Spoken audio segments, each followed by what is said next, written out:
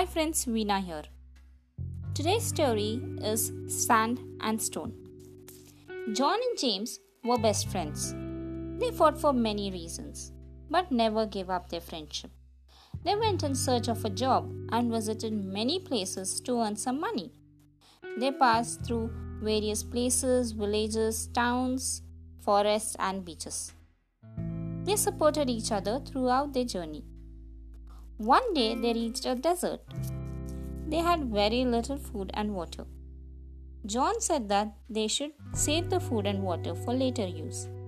However, James disagreed. He wanted to drink water as he was very thirsty. They quarreled with each other for water.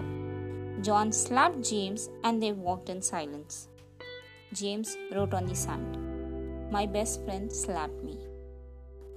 Finally, they reached an oasis. They were very happy and they had a lot of fun in the water. While they both were bathing, James was a bit careless and began to drown. John rushed to save him. James hugged his friend and thanked him. They had a little nap and decided to leave the place. When they were about to leave, James carved something on the rock. It was, "My best friend saved my life." He said to John, "When you slapped me, I recorded it on sand. The wind would have blown it away by now. However, when you saved my life, I recorded it on rock. It will remain there forever."